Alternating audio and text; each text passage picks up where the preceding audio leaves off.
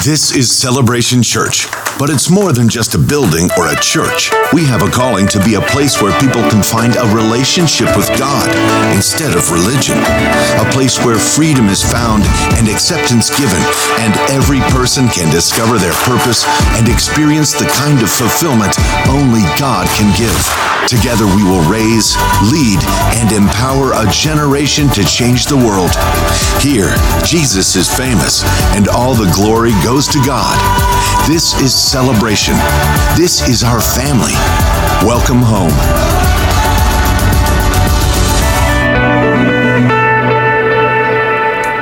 Hello and welcome. How you guys doing? Yes. I go for one woo every time I do that. Thank you, sir. Also want to welcome all our campuses and everyone online watching us. If you would please stand with me. We're going to recite together the Apostles' Creed. This is our statement of faith and what we believe here at Celebration Church. We believe in God, the Father Almighty, the creator of heaven and earth. We believe in Jesus Christ, his only Son, our Lord, who for us and for our salvation was conceived by the Holy Spirit, born of the Virgin Mary, suffered under Pontius Pilate, was crucified, died, and was buried. He descended to the dead, and on the third day he rose again. He ascended into heaven and is seated at the right hand of the Father. He will come again to judge the living and the dead, and his kingdom will have no end. We believe in the Holy Spirit, the holy Christian church, the fellowship of believers, the forgiveness of sins, the resurrection of the body, and the life everlasting. Amen. You may be seated. Well, this morning it is my privilege to be able to introduce our special guest today. To be honest, he's more than a guest. If you've been here for a while, you know he's pretty much family around here. So if you would, please put your hands together as we welcome Reverend Jimmy Bratcher.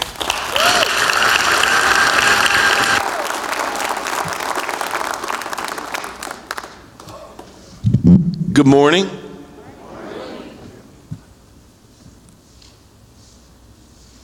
Rarely do I have the opportunity to sing when I'm here, but this morning I thought, I'm going to sing a song.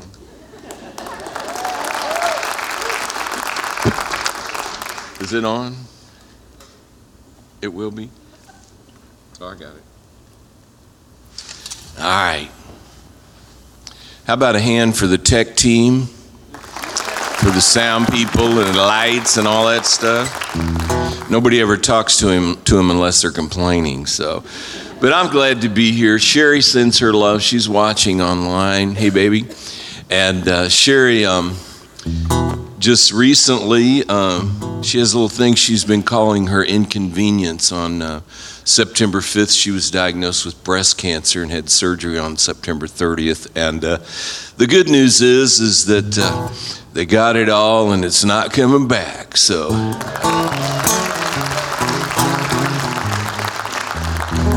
But Sherry and I, we're embarking on our largest outreach of our ministry. Our ministry will be 20 years old in March. And we had this crazy idea, and you'll understand more about this idea as I share in the message. But I've been threatening to do this for years, to write an entire music album of songs just about food.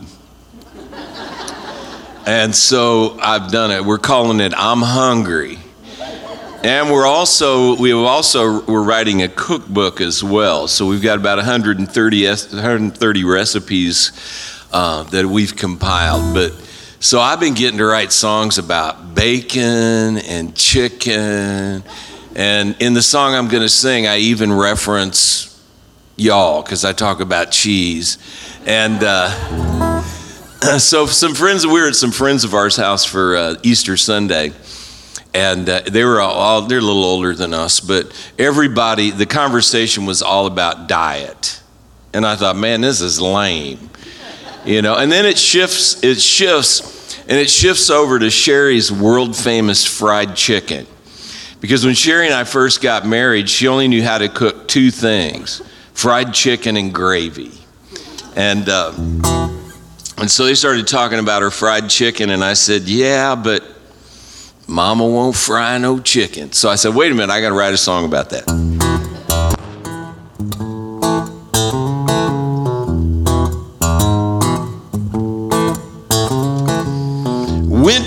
doctor the other day. The doc said, boy, you got to quit eating that way. You got to cut out the cheese and the fried foods. I said, Doc, what's a brother supposed to do? I went home and I told my wife. She said, baby, you're gonna take his advice, 'cause we can't have you sick and feeling bad. You're not gonna like this, but don't be sad, 'cause mama won't fry no chicken.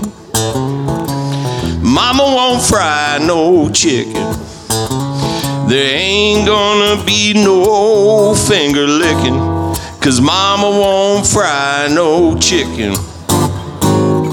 But sometimes when I'm by myself, I get tempted and I can't resist. I drive by Church's, Popeyes, and KFC, then stop at Go Chicken Go to get a piece and sweet tea. Because mama won't fry no chicken. Mama won't fry no chicken. There ain't gonna be no finger licking, 'cause mama won't fry no chicken.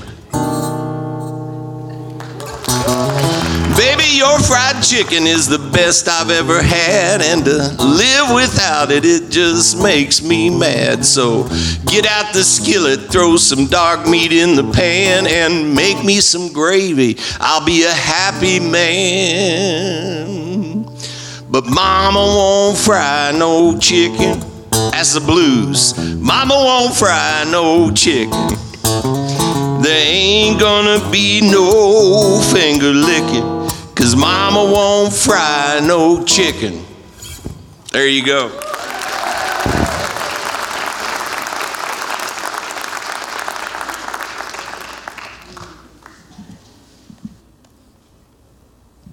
Some of y'all looking at me like, what's that got to do with church?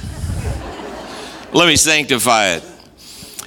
Chicken is the gospel bird. Just in case you didn't know that. So anyway, it's always a pleasure to be here. It's always a thrill for me to get the call to come to Celebration Church and to hang out with y'all. Sherry and I love you. We love this church. We love Mark and Deanna and the Gungers, and we're just glad to be here. I didn't bring any resources with me, any of my books or music, but I do have something that I'd like to give you. I have a couple of series actually that I put together. They're online, they're on my website. The first one being targeted at us guys, and it's called How to Be a Spiritual Giant in 60 Seconds or Less. And there's a graphic up there. Just take out your phone and take a picture of the screen and go to the website there, therevjb.com or jimmybratcher.com, and just sign up and it'll start delivering it. You know, our self-confidence happens because we complete tasks, and a lot of men are not comfortable in completing spiritual tasks. So I wanted to give us some things that we could do in less than 60 seconds that are spiritual and help build our self-confidence. Also on the website, there's another banner that's there when you first get there. It's a thing that I put together, and I can't believe I'm saying this in Mark Gunger's church, because I don't like to go to marriage seminars. And it's called Couples Retreat in 5 minutes or less. So there's 28 components to it. You just sign up and it'll start delivering to your email. So those are all up there. We're just thrilled. I have some new music that's coming out on November 29th. I have some new Christmas music, so be looking for that. So some killer stuff. And then we will be on tour throughout Christmas doing our annual Christmas tour in prison. We have 10 events to do during Christmas in a bunch of different music venues in prison as well. All right, let's pray. Father, thank you for this opportunity for us to be together, Lord. May we be transformed today. May our thinking, may our minds be renewed. May our hearts be open. And Lord, when we leave here, may we be empowered to do the word today, not just hear it. In Jesus' name, amen. Well, I'd like to ask you a question today. What if you and I, every one of us, walked daily in the power of God? how would it change our world? What would our lives be like? Can you just imagine or dream about it? What would be different about our lives? Well, see, I think we would face life differently if we expected His power to be with us everywhere. And I believe that we already do walk in the power of God, those of us that are believers. It's just that we sometimes don't recognize it because we look for the spectacular, for the supernatural. You know, as a church overall, worldwide, we are so focused on results. But Jesus said the kingdom is as a seed. And a seed takes time and it's buried and we don't see it all the time. But I believe that we actually do walk in the power of God. So today, I want to help us discover what that looks like. And I want your expectation to be built so that when you go back out into your world today, that you expect the reality of the power of God to show up in your world. I've chosen as a text Colossians 1:27. Colossians 1:27 in the New Living Translation, and it reads like this. For God wanted them to know that the riches and glory of Christ are for you Gentiles too. Now when he's talking to the Gentiles, he's talking to you and I. Say, he's talking to me. Say, he's talking to me. There you go. I'll get you going here in a minute. For God wanted them to know that the riches and glory of Christ are for you Gentiles too. And this is the secret. Christ lives in you. This gives you the assurance of sharing in His glory. This is the secret. This is the mystery. This is the reality and the truth that Christ lives in you. Christ's presence in us changes everything about the presence that we carry in life. We carry God's presence, and it's just like the story in Acts chapter 5 of Peter, where they would bring sick people and they would lay them in the street so that Peter's shadow would cast on them. We have that same type of aura around us. You know how that works. You've been around people before, and you get around these people, it's like, man, that dude gives me the creeps. Why? Because he has that aura around him. But you and I, as believers, we have this aura of Christ because, after all, the Bible tells us that the secret, the mystery, is Christ in us. Sherry and I, we get asked all the time about our ministry and how to define it. And we came up with this definition just a long time ago.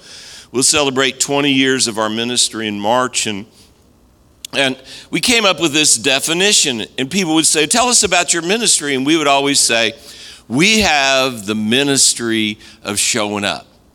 And so do you. Say this with me. I have the ministry of showing up. And you say, ministry? I'm not ministry. Listen, God's desire has always been for all of us to be the carriers of His presence, right?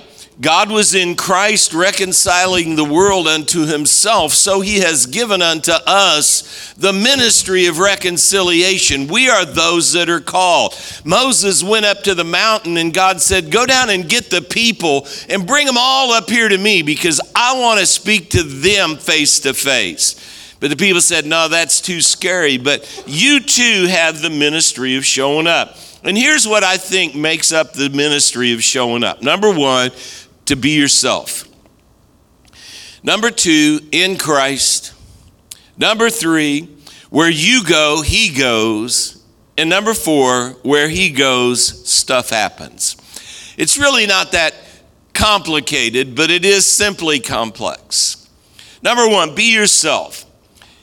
Be yourself. What a powerful statement. It's the quest that we're all on. You see, God likes you the way that He made you. He does. Completely unique. You are completely different from everyone else. But yet we try so hard and we spend so much time to try to conform to something other than the true, authentic ourselves. You see, being the true you is the best plan that God has for your life. Authenticity is really relevance. Authenticity equals relevance. You don't have to be hip. You don't have to be a hipster and be super cool. All you have to be is yourself. Just be the real you, and you will always be relevant regardless of your age or how you dress. We become our true selves when we allow God to define us. That's what Jesus did. He allowed God to define him. My friend Jim Richards wrote this in his book, Leadership That Builds People. He said this: Jesus, did not read the word to try to become the Son of God. He read the word to determine what it meant about him. So did many other Bible figures. John the Baptist is one of them. When the Pharisees came to him and said, "Who are you and what do you say about yourself?" We need to allow God to define us. We need to be ourselves, because that is the great fight in planet Earth. That is the greatest spiritual battle that you will ever endeavor. It's what facilitated the fall of man. It wasn't around the act of disobedience of them taking the fruit and eating it. It was around the act of unbelief and mistrust that God actually created them in his image. You see, your identity is the thing that your enemy wants to fight against. He wants to get you to just not really believe that you are who God says you are. This happened in the New Testament with Jesus when he was tempted. And the devil came to him and said, "Okay, if you are who you say you are, if you are the Son of God, then prove it by your performance." Everything in temptation is about trying to get you to deny or mistrust the reality of how God created you and how he defines you. And when we come to this place of putting our trust in his definition, we become our true you. We become true to the reality of who we are. Number one, be yourself. Number two, in Christ. The greatest human experience we can have is to experience the reality of being born again. That's the pinnacle of human experience. Because the Bible tells us that we were dead. See, Jesus didn't come to make us better or to help us to behave better. He came to make us alive because we were dead. Colossians 3 and 4 in the Message says this: "Your old life is dead. Your new life, which is your real life, even though invisible to spectators, is with Christ in God." Jesus came that he could remove the barriers so that we could actually be born again. We get another chance. We get the reality of God's DNA being in us. He makes us a new creature. 2 Corinthians 5:17 says, "If any man is in Christ, he is a new creature. And old things pass away and all things become new." We have the reality of having God's DNA in us, and we relate to him as our Father. That's so cool. Number three, where we go, he goes. With him in us, where we show up, he shows up. So where do you show up? What places do you show up? I want you to get a picture of it in your mind right now, because what will happen is that things will try to come to make you believe that you are not really a carrier of the presence of God, and that when you walk into a room that it's not even noticeable that you're carrying his presence. But the reality of it is, and people are watching us. Where you show up, that's where he is. We need to be intentional. I've been a Christian now for almost 43 years. I can't believe I'm that old. I got saved when I was 22, which makes me 65, so you don't have to do the math. I'll just confess it. But a lot of that time I spent cloistered in Christian culture. I hung out with people that believed like me. I didn't go anywhere where there wasn't people that was just like me. I was cloistered. I was in that environment. We created a subculture. And it wasn't until I realized that when I go out into the other culture, the real culture, the big bad world, that there were actually people there that needed me to show up in their life. And it's so incredible. You need to show up, and you need to be intentional about showing up. Number 4, where he goes, stuff happens. Be ourselves in Christ. Where we go, he goes, and where he goes, stuff happens. What kinds of stuff? I like that word stuff, in case you didn't know. All kinds of stuff. You never know what's going to happen when you show up. You see, everyone is looking for someone to show up in their life. Our world screams at us if we'll pay attention. I mean, the phenomena of social media is really, it all boils down to this. We want to be connected. We want to know people. We want to interact with people. It screams at us about that. That's why it's so hugely successful. And we are the relationship people. We are the people that we have this family.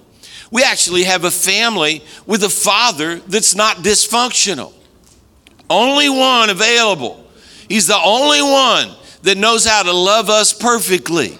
And we have this family, and the culture screams at us, we want a family.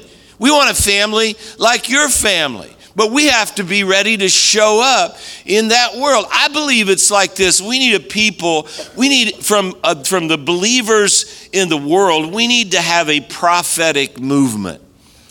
And prophecy, I'm not talking about some kind of goofy Old Testament doom and gloom prophecy kind of person that's, every time some calamity happens, some Christian clown comes out and says, that's the judgment of God. It's like, no, it isn't. God poured his wrath out on Jesus on the cross and said, I'm satisfied with that for planet Earth. But rather, we need a prophetic movement of people that are governed by the New Testament, the New Covenant definition of prophecy. It's found in 1 Corinthians 14:3. It defines prophecy in three particular words. Here it is: edification, exhortation, and comfort. We need people that are going to have a prophetic word in our mouths. We're going to have a prophetic word in our mouth that when we show up with people, we actually have words that are edifying, that are exhorting. What's that mean? That we find that good in them and we begin to draw that good out by the words that we speak. I want you to think about this. I'm going to quote Mark Gungor on this one. Information plus emotion burns into your heart, and it's there forever. Why? Because it's no longer information, it's a belief. And that's the reality of what we're about. We are the people that are believers. And when you can remember every time, almost every time in my life, when somebody spoke to me about something good in my life. I was in Texas, in Houston last weekend at a church, and the children's pastor's wife came up to me and introduced herself. I hadn't met her yet, and she said, I'm a freshman high school teacher, English teacher. And my mind goes, bam, I go back, back to my freshman year of high school. I was on a course of destruction. I was just moments away from, ODing and dying or whatever. But I had this high school freshman English teacher, and he saw something good in me. And I remembered it back all of those years. Why? Because it was burned in my heart. And people all around you and I, they're waiting for us to show up with that kind of word in our mouth that looks in them and sees good and begins to speak to that good, edifying that good, exhorting that good, and then most of all, comforting. We should be the people that have the most comforting word to our culture. And that should absolutely create such an attraction to the reality of the presence of God. It's so incredible. I believe that it's the indefensible strategy of heaven. Love is the indefensible strategy of heaven. Sherry and I, we live in Kansas City, Missouri. And I am on my food album, I'm declaring Kansas City to be the capital city of barbecue. Nobody's ever done it, so I'm just grabbing a hold of it. Hey, we just make this stuff up, right? I saw a guy the other day said he was the one Christian life coach in America, and somebody asked him where that came from, and he goes, I made it up. But we were at one of our favorite barbecue places in Kansas City, Arthur Bryant's. And Arthur Bryant's is legendary Kansas City barbecue. In fact, when all the presidents come to Kansas City, that's where they go. They go to Arthur Bryant's. And a story, I don't know if it's true or not, so maybe it's a myth, but the story is that one time Jimmy Carter, when he was president, he came to Kansas City, was staying at the president's hotel, and the Secret Service called up Arthur Bryant's and got Arthur on the phone when he was still alive and said, Mr. Bryant, we're here with the president and Rosalind, and they would like to have some barbecue, and they would like for you to bring it over. And this next statement explains the attitude of Kansas City barbecue. And Arthur says, we don't deliver. If he wants some barbecue, you bring him down here. And there's pictures of Jimmy Carter sitting in the restaurant. So we were there, and Sherry likes Arthur Bryant's ribs. We always get a slab of ribs and split it. And I'm walking back to my table, and I hear this voice behind me. And this voice says, I'd know that hair anywhere. And I turned around, and here was this guy named Hal. We have a picture of Hal. And Hal began to tell me a story. He said, you probably don't remember me. He said, but I was incarcerated at Leavenworth Federal Penitentiary. And every Thanksgiving, you and your wife would come, and you would be there, and you would visit and encourage us.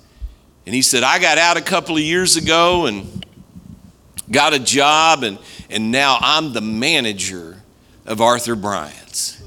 And it just did my heart so good to know that I don't have anything special, no more than you do. We both carry the presence of Jesus, but we just showed up. And he showed up, and stuff happened. One more story, maybe. I reserve the right to change my mind.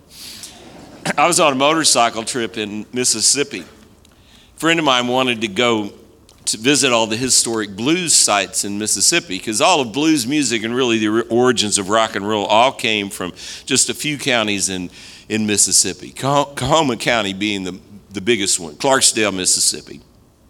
So we're on our motorcycles, and we pull into Clarksdale, and we don't have a plan. We stop at a stop sign, and we're talking, and we said, well, let's just pull over here and we'll look. He had a book, and we were going to figure out where we were going.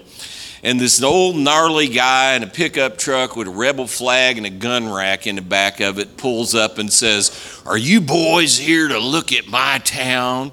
His name's Doc. We got a picture of Doc and L. Lori, Sherry. And Doc, I didn't realize it, but then I turned and looked, and here was a monument that marked this intersection as the Crossroads. And the Crossroads is a legendary place in blues music where men go to sell their soul to the devil. And people from all over, it's crazy, people from all over the world come to Clarksdale because they want to have a transaction with the devil. The most famous of those is a guy named Robert Johnson. And Robert Johnson was this marginal guitar player, and he went to the Crossroads supposedly and had a transaction with the devil. His influence is so much in American music. Just a few years ago, Eric Clapton did a tribute album to Robert Johnson called Me and Mr. Johnson. But we started talking to Doc, and Doc found out I was a blues guitar player. And a few months later, he emails me and says, he says, I've been appointed the chairman of the first ever blues festival to be held at the Crossroads, and I want you to be the first band that we book to be on the bill. Clarksdale Press Register prints an article, and they close the article by saying, if the Reverend Jimmy Bratcher would have been at the Crossroads, Robert Johnson wouldn't have sold his soul to the devil. I said, come on with some of that. So we went down and played the festival, got to play at Morgan Freeman's Blues Club there, Ground Zero, and And it was interesting. The sound guy was a young man, and we just connected, you know. We just showed up. I'd never had anything happen like that before. I just showed up there. I'd never played in a bar before. It was my first time. And I'm doing this one song, and I got a couple of minutes, so I'll elaborate. I'm doing this one song where I'm screaming, Jesus, Jesus, will you take me just as I am? And I didn't know it was going to happen when I said that. I didn't know the reaction I was going to get from these big, bad sinners. And all of a sudden I hear chairs moving. I'm like, oh no, they're coming to get me, you know? And they all stand up and begin to applaud because his name was mentioned in that place. But the sound man came to me and he said, I watched you today, and I watched how you treated your band members. And my son Jason was with us on that trip, and he said, and I watched how you interacted and treated your son. He said, I just want you to know this. You have given my shattered faith hope. And it was such a remarkable thing. Doc's wife, El Lori, she sent me an email a few months after that, and she said, you know, Doc's never been interested in the things of God until you showed up. And now he is. A couple of years ago, he passed away. And I had the assurance of knowing that because we showed up, something happened. Stuff happened.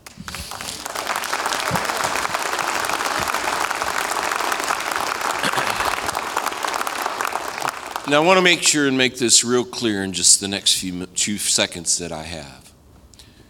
You have the ministry of showing up. You're going to leave here, you're going to go out into Green Bay or wherever you're going today, and you're going to be with people, and you're going to show up, and you're carrying his presence. You have that aura like Peter did. You're literally the character of God representing to that wherever you are. It's not for ministry to do, it's for us to do. And it's the most fun that you'll ever have as a believer is to just show up in someone's life and to just be there and to love them and to serve them and to bless them. We serve a God that is the good God, always good. We serve a God that his goodness being seen is so powerful that it can change a person's mind. Because the Bible tells us it's the goodness of God that brings people to repentance or to have a change of mind. The gospel is the good news. Jesus Christ, Hebrews 9:11, is the high priest of the good things to come. And we get to be those people that get to take this joy, this enthusiasm, this reality of God's not mad. He's not angry. He's not looking to punish. He's looking to forgive. He wants to love every person. It's his will that no one would perish, that everyone would come and experience the reality of this Father that loves perfectly. And we get to be engaged in that by just simply showing up. Let's pray. Father, thank you so much for this opportunity. Lord, may we show up in people's lives today and this week, wherever we are, and from this moment on. And Lord, may we be those that represent Jesus in such a way that it makes a difference. In Jesus' name, amen. God bless you all.